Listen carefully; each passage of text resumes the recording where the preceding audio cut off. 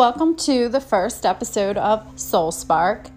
Today's topic is called hitting the reset button. For those of you who are anxious, stressed, overwhelmed, feeling the pressure of everyday life, perhaps you're at crossroads in your life, not sure which way to turn in your career, your marriage, relationships, it's never too late to start over and hit the reset button, to just take a step back.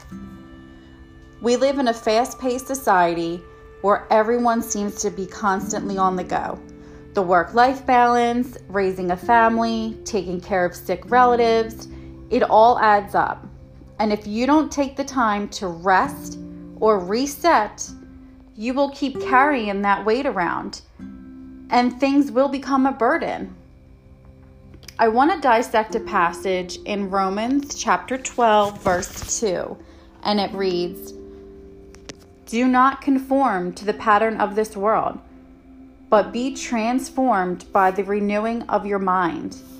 Then you will be able to test and approve what God's will is, His good, pleasing, and perfect will."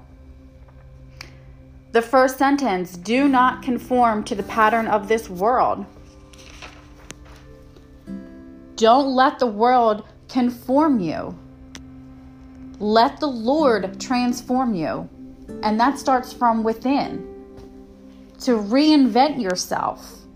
To cleanse your soul.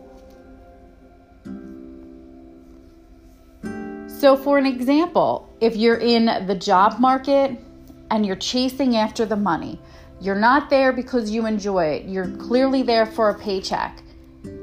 And perhaps one day you decide, I just don't feel fulfilled. There's just something empty inside.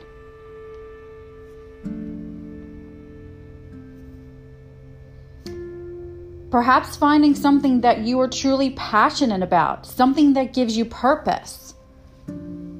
Because that is what transformation is. To begin again, to start over, to stop reverting back to old habits through thoughts and behavior. But instead, we can look to God for guidance and to think God's thoughts. In Proverbs chapter 23, verse 7, "For as he thinks in his heart, so is he."